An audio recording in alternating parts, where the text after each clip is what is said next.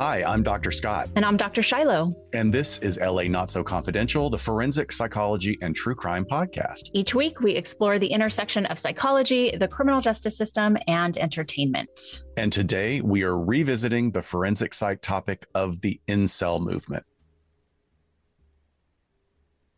Welcome back, folks. We are just getting so very excited about our upcoming crossover event with our esteemed colleagues at LA Meekly and Hollyweird Paranormal. We're going to be collaborating on a presentation entitled Macabre Mansions and Haunted History at the awesome Heritage Square Museum in South Pasadena on Saturday evening, May 20th, 2023, from 7 p.m. to 10 p.m. Tickets are available now at eventbrite.com, so please join us for a great evening of discussing LA history, true crime, and the paranormal in a crazy-ass historic setting. It's amazing. Oh, and there's a ghost tour available as well. Yay, I can't wait. It's finally May. It's happening. Yes, finally. I'm nervous and terrified and excited all at once. But we cannot forget CrimeCon UK. Oh, of course not. Thank you so much for that reminder. As we move closer and closer to our trip to London, England, not to be confused with London, Arkansas. You're not fooling me again with that one, Arkansas, but rather CrimeCon United Kingdom on June 10th and 11th, 2023 at the Tower Bridge Leonardo Royal Hotel and Spa. We'll be presenting on the latest research of the incel movement that we're covering in depth with you today. Yes. But it will be different enough. So if you happen to be going and you happen to listen to this episode, it's okay. Don't worry. Yes, you can do both. You get to see me running around stage like a madman. Like, well, there's that. Jumping around. Like, I mean, that's worth the ticket price alone. Okay. Now you got to hold on to that promise. Exactly. No, actually, we have a nice interpretive dance planned about the incel movement. It's like Dance Your Dissertation, only it's called Dance Your Podcast. Yes. Oh my gosh. Spin-off podcast. Yeah. Spin-off YouTube channel, Dance Your Dissertation. Yeah. But hey, before we get started today, just to remind you, our last episode, number 137, was a documentary review on the Netflix docuseries Worst Roommate Ever. The series explored terrible situations involving landlords and roommates who murder for a variety of reasons. From sweet old grannies to serial squatters, these stories are truly terrifying, and there are several lessons to be learned for sure. Although not a favorite of ours, but worth watching if there's absolutely nothing else on. Or just listen to us talk about it. Yeah, I mean, like, there are a couple of stories that were mildly gripping, but overall, I think that we agree that the production could have been a lot better, and the title is somewhat misleading, right? Yeah, absolutely. But look, for this month, then, because we have so much coming up and so much to prepare for, so much research, just never-ending research. Never ending. We're going to kind of mix things up a little bit. We just want to give you like a lay of the land of what to expect. So today's episode, Incels Revisited, is going to be split into two. So you'll get part one this week, you'll get part two next week, and then we will push back the vintage episode and the docuseries back to back for the third and fourth weeks of May. There is a fifth week of May that falls on Memorial Day week, at least here in the States. So we'll probably be releasing a bonus episode because, I mean, I'm taking off June 2nd to the UK for a while. So we really need to not fly by the seat of our pants like we usually do and plan this out a little bit.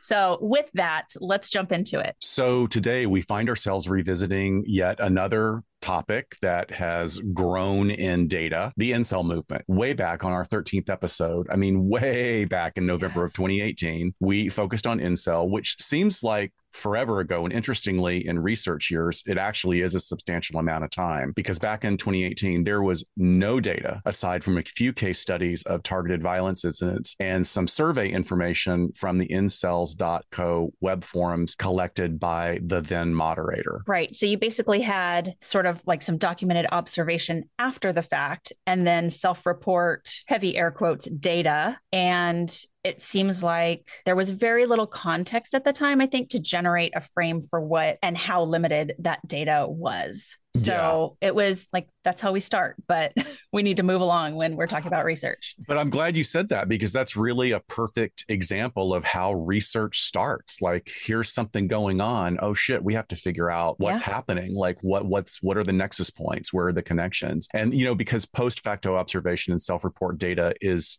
generally how research usually starts once a phenomenon is discovered or begins to emerge. We don't have nice, neat, randomized controlled studies right off the bat. However, the research is not by any means comprehensive or super groundbreaking, but it's a start, and there's plenty to sift through from that time and then lay a foundation for what we now know today. Yes. And you and I have kept up and started to implement some of the new research as it comes out when we cover this in our live presentations at conferences and such. And I think it's pretty exciting to look back on this, to think episode 13 is when we talked about this, that we get to take our listeners on this journey from the infancy of research on a topic. Yeah, I like that. So, trigger warning, some of this material is difficult to hear for many reasons.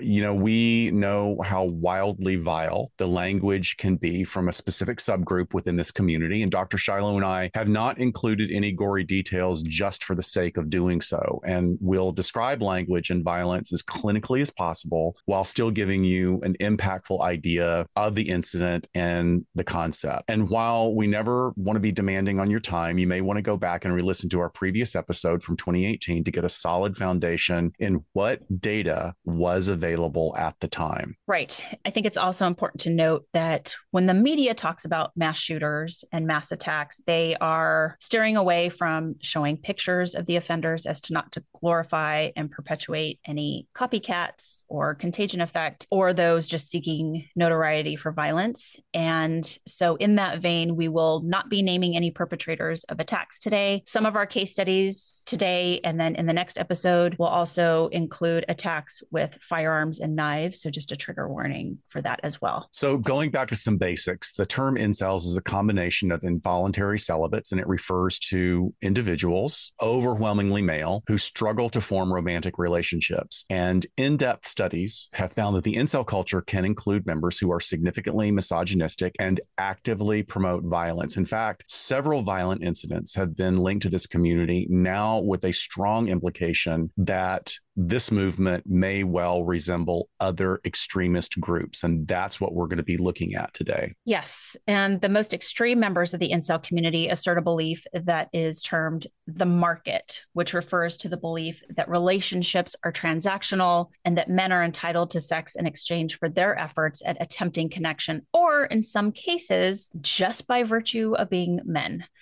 Yeah. I know. Women are often viewed as commodities to be won or lost rather than individuals with their own agency, their own emotional and intellectual life. And this belief is closely tied to the idea that women are naturally evil, which is another normative order in the extreme ends of the incel community. So this particular belief is often used to then justify the mistreatment and the marginalization of women into objects and to absolve all men of the responsibility of their own actions. So another normative order within the extreme ends of this community is what we call legitimizing masculinity. And this belief really kind of centers around the idea that guys have to prove their masculinity through sexual conquest and dominance over women. And that's the main marker. That's all that really counts, is sexual conquest and dominance over women. And then that then further leads to more objectification and dehumanization of women. So it's not just objectifying. If you get into the material and the more vile of the postings, you really see many examples of women being reduced to just their genitals. It's pretty sad. Yeah, because the more you dehumanize something, the more you can just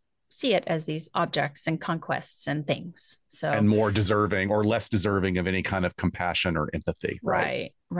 Male oppression is another normative order in the incel community. The belief centers around the idea that men are oppressed by society and that women hold all of the power. This belief is often used to justify violence against women and to promote a sense of victimhood among men. And we'll actually see this with a very long ago case study that we're going to look at probably in next week's episode. Yes. And again, as always, we are pulling from the most recent research, all of which is going to be made available to you on our show notes. There are some points that we'll be pulling today that are direct quotes. So please, if you are interested in this subject, read these articles, read these journal articles, because they're really, really valuable sources of information. But finally, another normative factor within the incel community, the extreme ends of the incel community, is violence. And while violence, I think on the surface, we tend to always think of violence as an actual physical act. Violence is not always a physical act. It can become a physical act after fermenting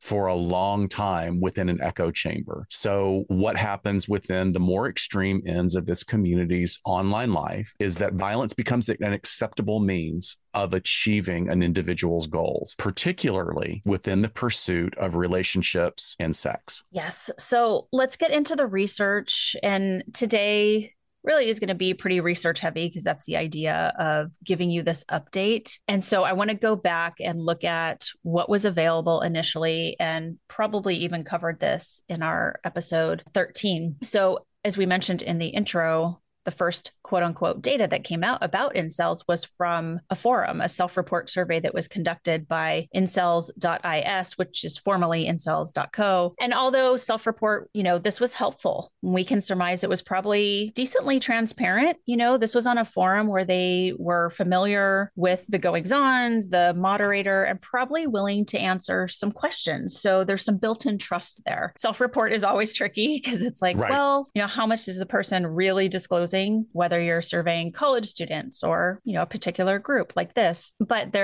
if there's anonymity behind it, you can trust at least that it's going to fall within the normal range of sort of the normal statistical errors we expect to see in research. So the information that it gave us, and I want to say, I think Nama had given us some of these numbers probably twice. I think I asked her for update at one point. I'm just going to say this is probably from around 2018. Yeah, 2018. So what we had was with the respondents who answered, and it was over 500 respondents. 80% of them were from the US and Europe. 50% of them were between the ages of 15 and 25 years old. 70% were living with their parents. We also saw a majority, 60%, were either working, they were holding down jobs, or they were in school, which makes sense because they're kind of that school college age. And again, 60% identified as being in the middle class. So just a little breakdown of demographics there. And, as we even push farther into this data, we're going to be talking a little bit now, just very briefly, about the survey results regarding romantic relationships and behaviors within this community. And I want to share this data and just assure all of our listeners that we mean absolutely no shaming by this, because some of it would be used within toxic masculine cultures to be derisive. But 65% of the respondents had never kissed someone. 78% of respondents had never had sex, and 85% had never had a romantic relationship. Yeah. So you're seeing as sort of the ideas of closeness get higher and higher, then you have less people in this population participating in that. Yeah, which I think is pretty significant, especially from data that was collected so early on. Yeah. True. And we also got a little bit of information about mental health. So the moderator, again, these questions were just posed by a moderator. It was just a survey. This wasn't like a mental health professional asking these questions in a way that, maybe if this was like an academically backed study. But I still think it was some information that, at least off the top, when we were trying to understand what's going on here, was important to look at. So 60% of the respondents admitted to, quote, suffering from depression on a regular basis. And then we had nearly 3/4 of the population that said they were, quote, not optimistic about their future. So that's important when we look at the idea of suicidal ideation, is this idea of hopelessness about the future, but also in the context of incel ideology, this speaks to kind of, is someone leaning more towards black pill, where just completely nihilistic, they don't think things will ever get better because of the type of schemas that they have that fall in line with the way that incels are thinking about the world. Also, 68% had seriously considered suicide in the past. And then over a quarter, again, this is kind of taking a hard right from depression and suicide, but over a quarter of them said that they, quote, suffered from autism. So we don't know what that means. Is that self-diagnosed? Right. Is that some traits? Is that some folks who had actually been formally diagnosed? we don't know. But when you compare, just if we were going to look at this and take it for granted, 25% of this population is saying that. That's much, much higher than the prevalency in the general population for autism spectrum disorder diagnoses. Yeah, I am particularly struck by that 74% that were not optimistic about their future, and that being dovetailed right against 68% have seriously considered suicide, because not optimistic about your future to me has very much a strong overlap or intersection with lack of future orientation. If you don't feel optimistic about your future, you don't necessarily make plans for your future. If you don't make plans for your future, that impacts your entire value system about quality of life, which then can aggravate suicidal ideation. Very, very important points. So the next step in evolution of research in this area was data collection from self-identified incels' online behavior. Basically, research that didn't involve surveying or comparing incels, but just analyzing what was there for the taking, which in today's world of technology, scraping data like that so much. It's unbelievable what is found. It's actually quite frightening what can be found. There were many studies that use language from incel posts and publications on forums like Reddit and YouTube to tap into behavior and thinking patterns, as well as bigger concepts like global misogyny. One study looked specifically at hate speech in incel posts, in which the authors found that fear was the most used emotion word, with anger coming in second. Mistrust was also prominent in reference to women. So it's so detailed that they're like, hey, we just want to look at the most used emotion words. And you can go in and collect all of this info and break it down like that. I mean, this is really where the research started to go. And there's a ton of studies like this because it's easy, right? I mean, I don't mean that in a way to put down this research, but It's easy to just, like you said, scrape some of this language that's publicly available and start crunching the numbers, breaking it down.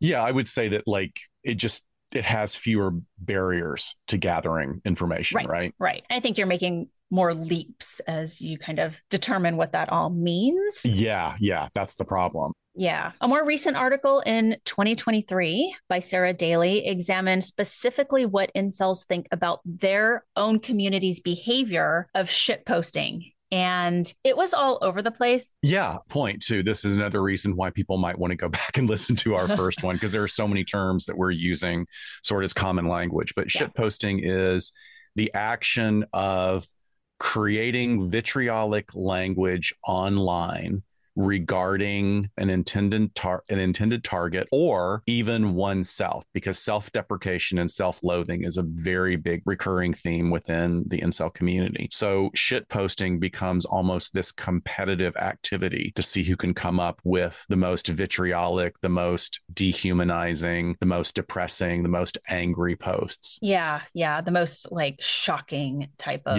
language you can use. So what she was doing, she was asking incels, what do they think about that behavior? So like I said, it was sort of all over the place. Some thought like, oh, this is just joking, like this is just what we do. Others thought, hey, this might be a reflection of deeper emotions. And then there are a bunch of other opinions like, hey, this is just what people do for attention on these forums. Or actually, it's not even that frequent. We think that the media and researchers are kind of blowing this out of proportion. So nothing, again, like super groundbreaking. I think it's important to the field of study. But again, you're getting sort of an idea of what I always come away with every time you and I review new research, see an article, see someone talking about inceldom, and especially when it's being related to violence, is that there's such a wide variety of folks on these forums, but also where they're at with like how much are they in on the ideology. And some of that research coming up here just shortly. We'll talk about that. Yeah, but you also, I think we've talked about this before in previous episodes. We have several listeners who have reached out to us.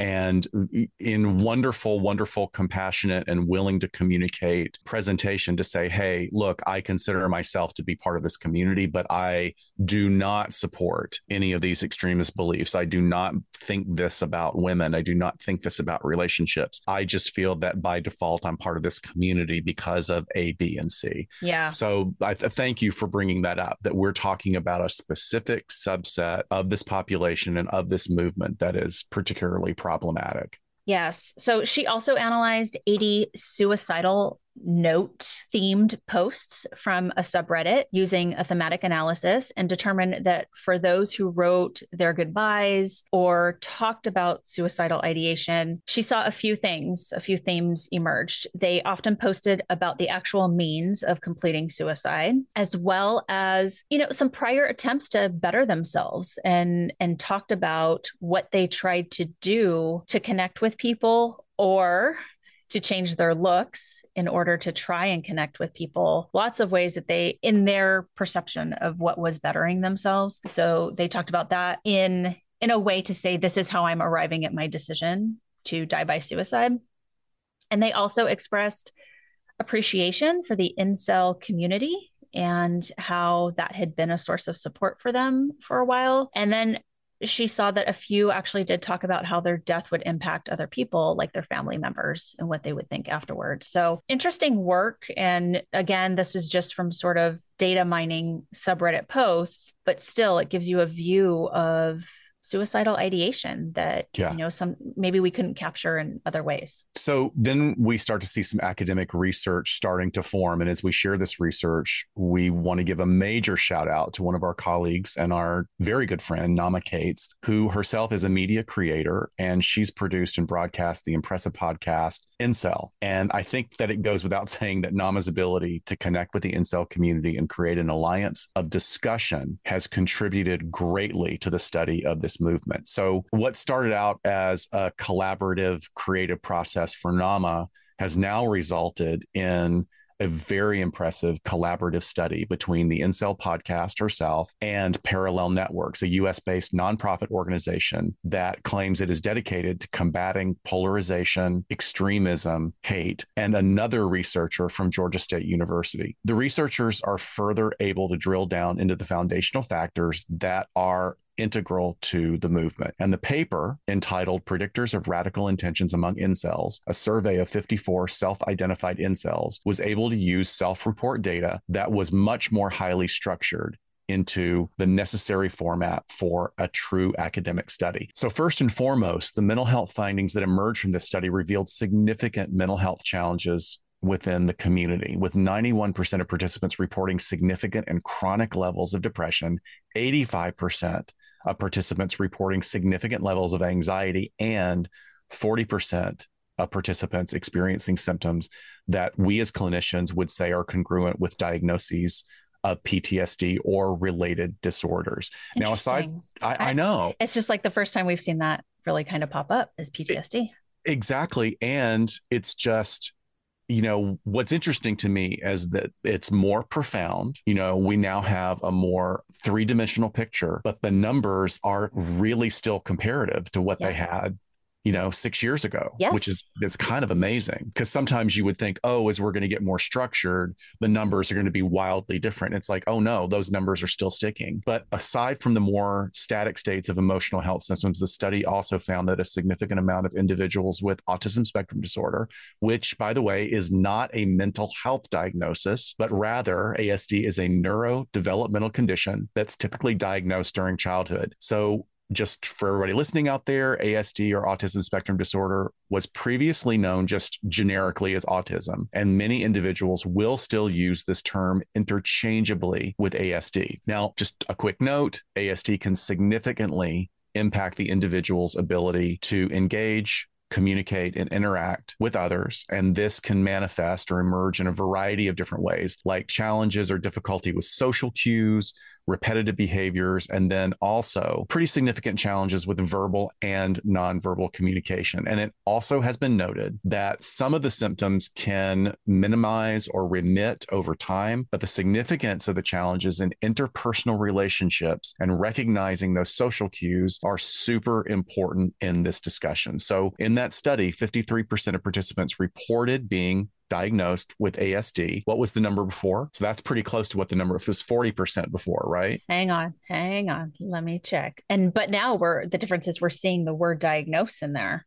Right. Whereas before it was like suffered with. So it was only a quarter on the incel.co, Okay, so 25%. now it's gotten more, it's expanded and the number has gone up. Right. And of high concern, 91% of the participants reported a history of being bullied. Fascinating. So we're looking at a high incidence of individuals with probably impairment in reading social cues, social interaction, social engagement, who also are having a history of being bullied. So all of this information tracks with a previous study with over 200 incels that were surveyed that had similar results with anxiety and depression, although anxiety was a bit higher in this first research. So this indicated 95% of depression and 93% with anxiety. Yeah, those are starting to definitely emerge at the top of all of this pretty robustly. So what Nama and her partners did after we got all of that great data is that they then applied the incel radicalization scale to the sample. And that scale is exactly what it sounds like. It's a new measure of radicalization specific to the incel community. So they wanted to measure the relationship between incel ideology, beliefs about incels as a group and their role in the world, and radicalization.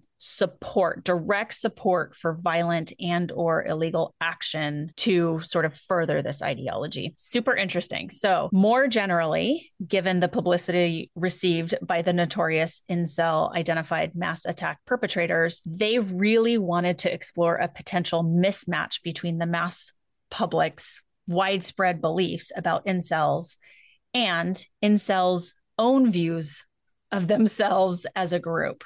Right. Here's what they found. So they found first that radicalization was not correlated with incel ideological commitment. They also found that most of the incels that were surveyed rejected violent and illegal intentions as a course of action and did actually not admire incels for their violent actions. So, you know, we always hear like, oh, the glorification and how they're holding these folks up that have perpetrated this.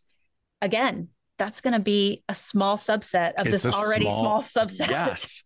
But they are getting the most attention because they're crowing the loudest, because they're shit posting, right? There we go. Yes, exactly. Only 17% of the respondents scored above the midpoint on incel radicalization, demonstrating that they were in that like higher radicalization bracket, which was, you know, I think this really busted again, some myths and perceptions about incels that they're all radicalized. They all are, you know, 1000% in on violence for furthering their message. I want to point this out because we're going to talk about radicalization in another study next week that sort of looks like they're defining radicalization different. So that's why I wanted to like drill home that in Nama's study here, they're talking about this is direct support for violence. Not that they're acting out themselves, but they're like, oh, hell yeah, this is how we should be, you know, letting the world know about our message. Wow. So now comes along William Costello, and he is a student in London, and he had started writing some opinion pieces while he was applying to graduate programs in evolutionary psych. Fascinating. I love that there's a whole nother branch. Oh, yeah. Of psychology that's evolutionary. And the title of one of his papers was Step Your Dick Up, Why Incels Deserve Better Advice. I love it. It's so cheeky. Yeah. So then he started studying incels on an academic level and completed his published master's thesis in 2022, which was the first bit of research comparing a sample of incels to finally a sample of similarly aged men. Boom. Finally, this is a comparative group study. This is where we really start getting into statistically valid comparisons. So the title, Levels of Well-Being Among Men Who Are Incel, was published in 2022, and it compared 151 incels to 300 plus, so 300 and some change, non-incel men across a range of measures that were related to mental well-being. So Costello did something that was very important here in his research. He was not only looking at individuals who are self-identified incels, but also in comparing them to men who did not identify as incels. This is going to make for much more robust research. He examined the role of sociosexuality and the tendency for interpersonal victimhood to be potential moderators of incel status and the links with mental health. So, sociosexuality or sociosexual orientation is the variation in an individual's willingness to engage in sexual activity, but outside of a committed relationship. So sociosexuality is a continuum, and many individuals can fall anywhere along the spectrum between what is called restricted or classified as unrestricted. So, this variation in sociosexual orientation is influenced by a bunch of different factors, including cultural norms, personal values, individual experiences. So, what Costello found was that first and foremost, incels were found to have a greater tendency for perceiving and asserting a quote interpersonal victimhood. And then they also had higher levels of depression, anxiety, and loneliness, and lower levels of life satisfaction. So again, that's all compared to men who do not identify as incel. So again, we're seeing the depression, we're seeing the anxiety, we're hitting home on loneliness, but also sort of this victim stance, victimhood idea about themselves. And then he also found that incels also scored higher on levels of sociosexual desire, but this did not appear to have an interaction between incel status and their mental well-being. There's, I'm like, am I even going to be able to explain this correctly? There's ways that you can kind of look at different variables when you are gathering data on a certain population, and then you can see how those variables intersect. Right. And through those calculations, you can determine, oh, does this kind of impact or influence the other variable?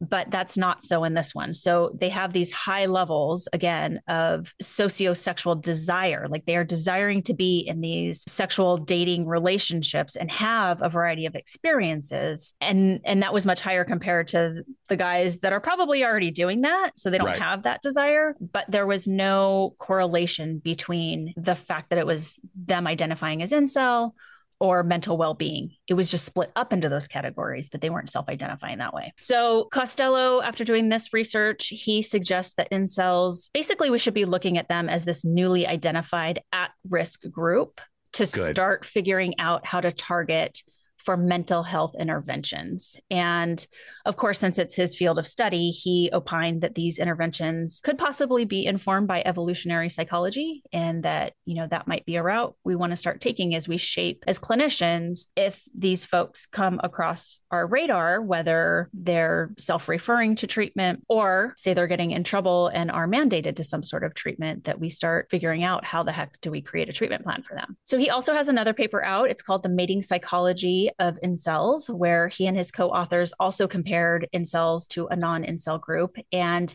they asked questions about their self-perceived mate value, as well as partner preferences and their views on what women want in a partner. And they found that incels have a lower self-perceived mate value and lower mate standards. Yeah, they also found that incels overestimate the importance of good looks and status when they're talking about women, and underestimate the importance of kindness and emotional stability. I think we're actually getting a deeper look at what incels really do think when they're looking at relationships. And there's something there. Yeah. And there's something there that completely I'm flummoxed by, because the idea of finding that they also have lower mate standards also seems to run in direct conflict with like the ongoing narrative of going for Stacy, right? Well, I mean, I think that they feel they can't go for Stacy, so they would have to lower their standards. I think they think the rest of the world probably has high standards and is sort of working in this hypergamous sort of network and interaction that they're not privy to necessarily. But I think what I got out of this is that, yeah, they're overestimating, hey, good looks and status is really important. And I don't really care about how kind she is or how emotionally stable she is. So, I mean, this is interesting to look at this. And, you know, even the authors note that there's kind of these errors and differences that they're seeing in these, what they're calling cross-sex mind reading is not something that's necessarily unique to incels, right? We all think we can like mind read our partners or potential partners. I've spent 30 years in therapy trying to undo the belief that I can read other people's minds and intentions. Right. But they are taking away from this. One of their takeaways is that this trying to mind read of the opposite sex is certainly exaggerated compared to non-incels. So yeah, it's just, again, like we're in the infancy of all of this. So Well, hopefully we'll be able to reach out to Costello and maybe he'll come meet us in Yeah, Crime at maybe. UK, CrimeCon UK, and we can ask him because I do find that to be fascinating that they underestimate the importance of kindness and emotional stability. Mm-hmm. So I want to get more information. Does that mean in themselves or in their potential partners or just as a concept within a relationship, Sure, right? sure. Because it Yeah, could be any of those things, but that could have radically different impact or it could have radically different meaning when you place it against sort of sure. the rubric of the number of people that identify as being on the spectrum. Oh, yeah. Yeah. Throw that circle in the Venn in Yeah. there.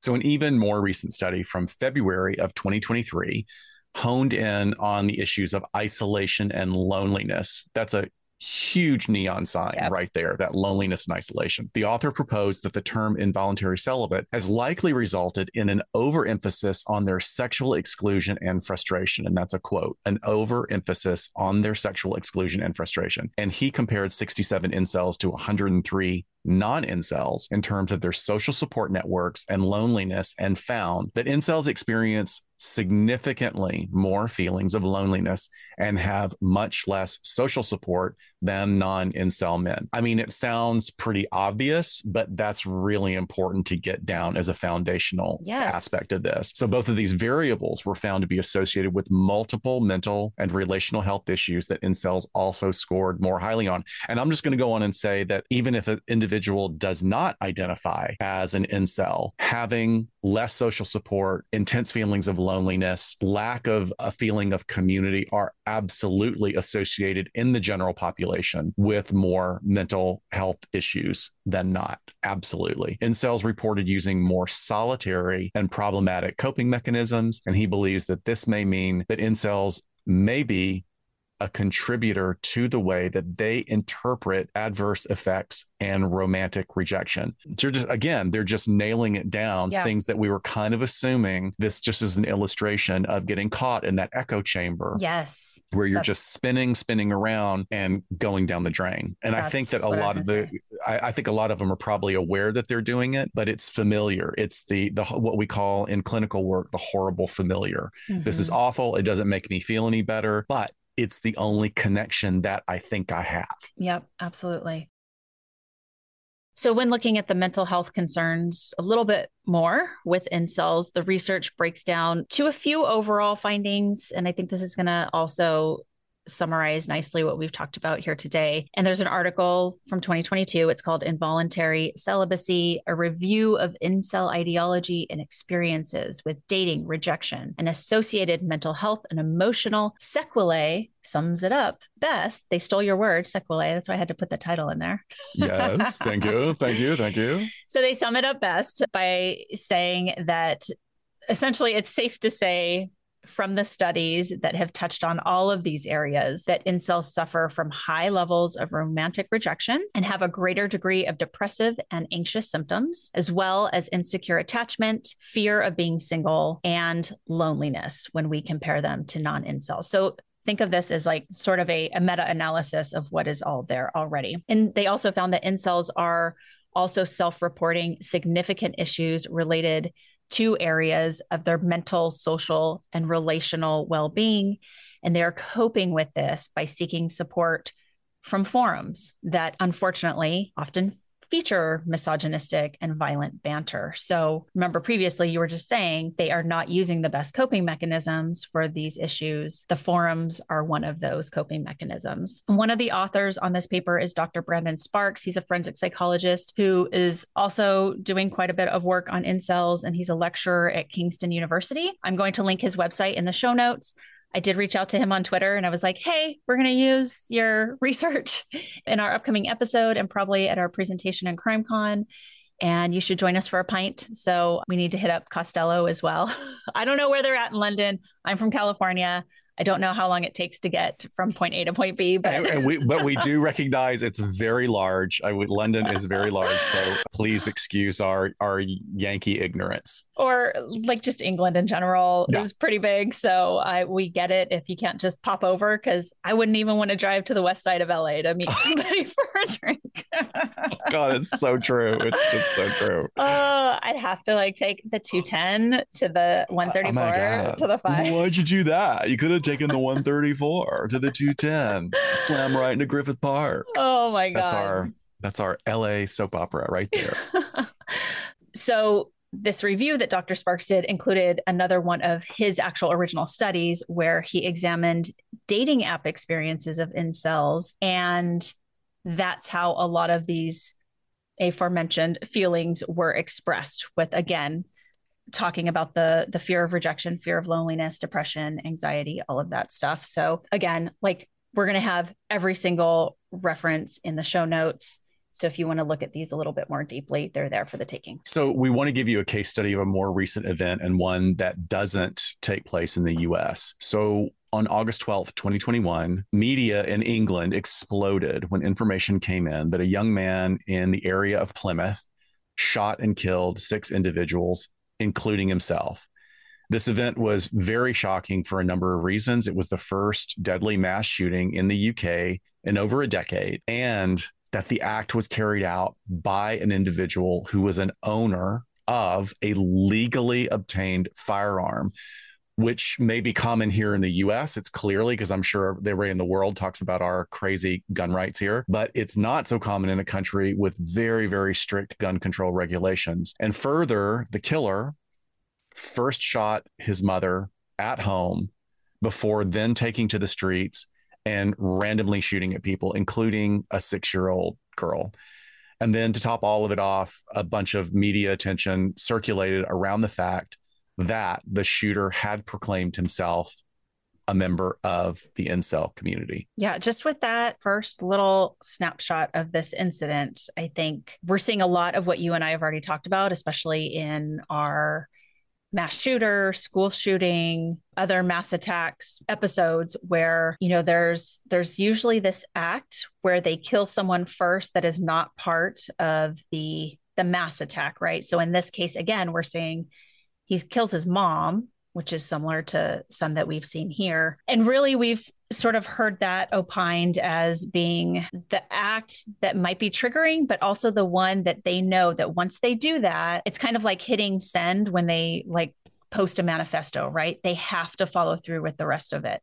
And it's almost like pulling the trigger to see if they can do it. And once they do, they're off and running with the rest of their plan. So we're seeing that echoed here. In this case, when searching the home that the shooter shared with his 51-year-old mother, police discovered almost 400 buffalo cartridges used for hunting large animals, which he used during the horrifically long 8-minute attack. Later, collateral information gathered then revealed that he was fascinated with guns since he was a child. And in 2016, his mother had actually raised concerns about her son's obsessions with firearms. And then staff from a career guidance center that he was utilizing, they were so concerned about him that they informally passed on information to a representative from the government's counterterrorism prevent program.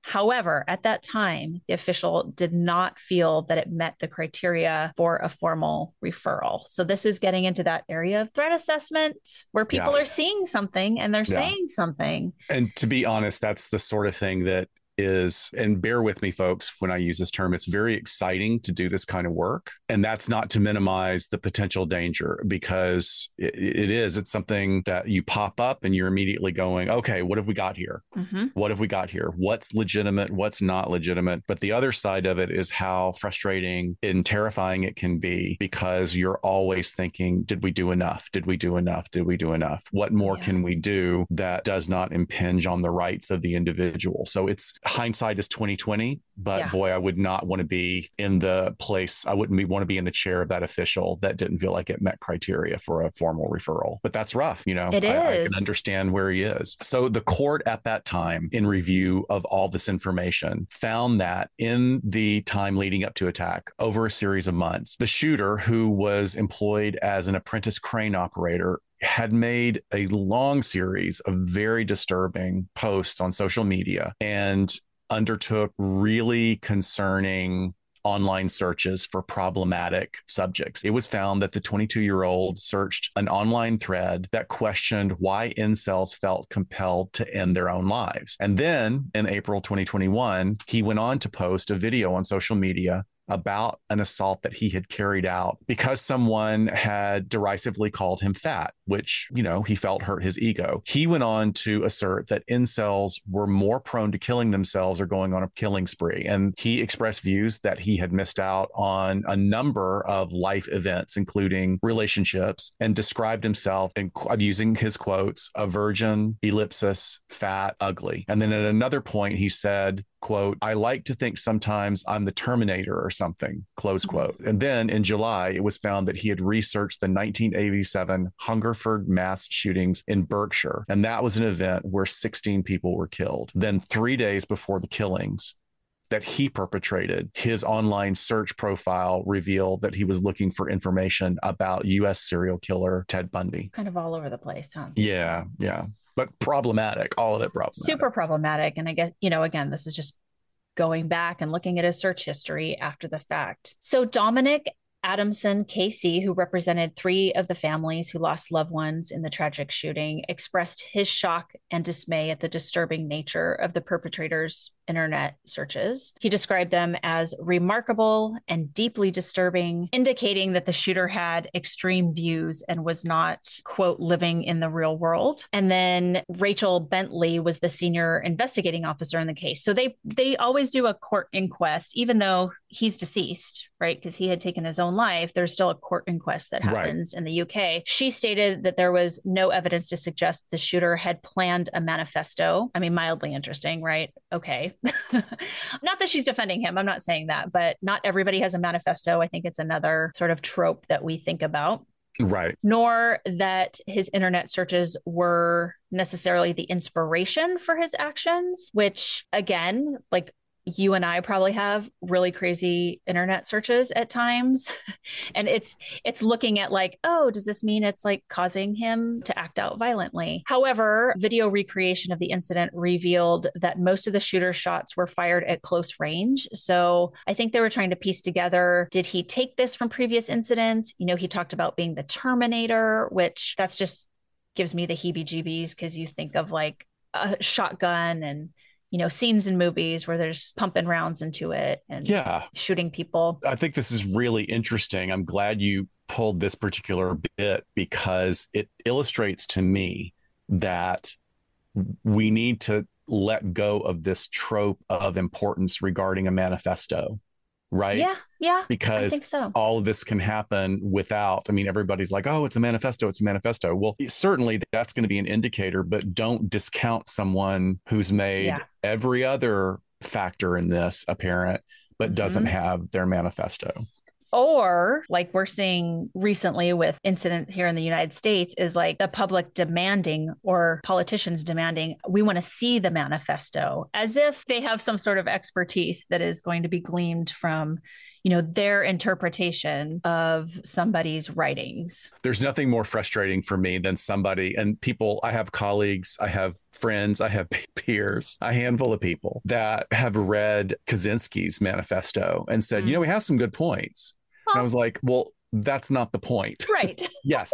He may have some points that may resonate with all of us as members of a functioning society, but that's not the point here. Yeah. And I get it. Like it's the inner workings of someone's brain that we don't understand. Right. Thrown up on a piece of paper, usually, right? There's so much to sift through. But again, I think there's sort of those, I don't even know what to call it. Like it just fits in the trope of a mass attacker to the point where we almost feel like we demand that there should be one or that we see it. And we try to make some determination from that. So with that, in this case, they had done this sort of video recreation of the incident happening, which they do in a lot of different crime demonstrations for juries and things like that. But the jury also saw footage of him walking along the street with the shotgun before he took his own life. So like CCTV footage where they were kind of piecing this all together. Aside from his mother, the victims included Lee Martin, age 43, and Martin's young daughter, Sophie, as they were out for a walk with their family dog. The shooter also then aimed at another dog walker named Stephen Washington, then age 59, while they were at a park, as well as Kate Shepard, age 66, who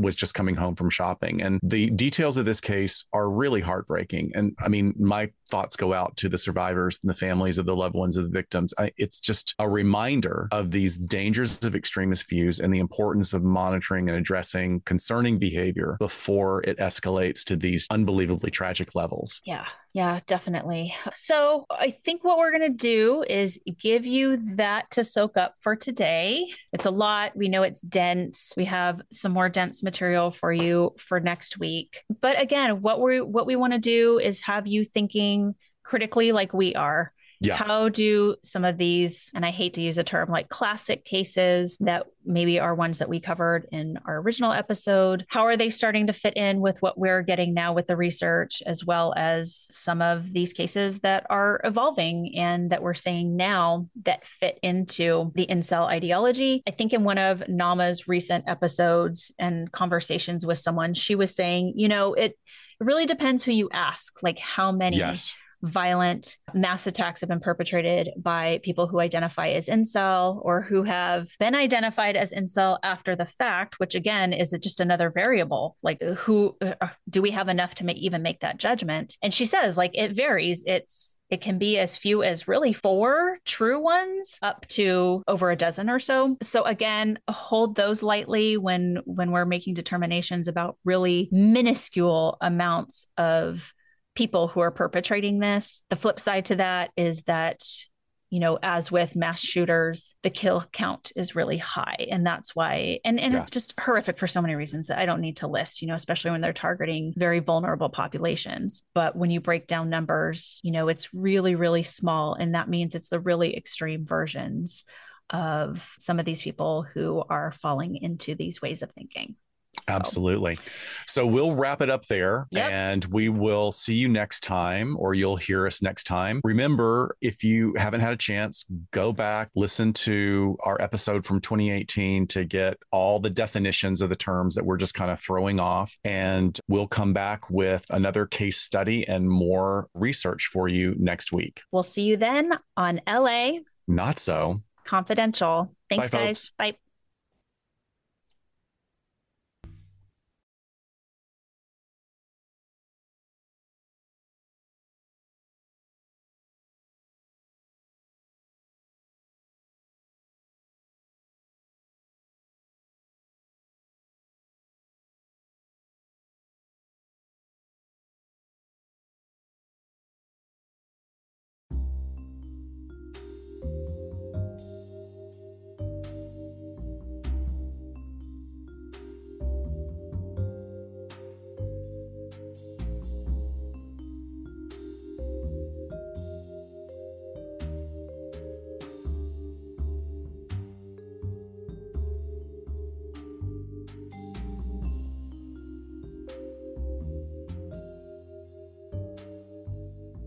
We sincerely thank you for spending some time with us today. LA Not So Confidential is part of the Crawlspace Media Network in partnership with Glassbox Media. Each episode is hosted, produced, and written by Dr. Scott and Dr. Shiloh. Our post-production editing and sweetening magic is handled by the multi-talented Jason Usry of Ear Cult Productions.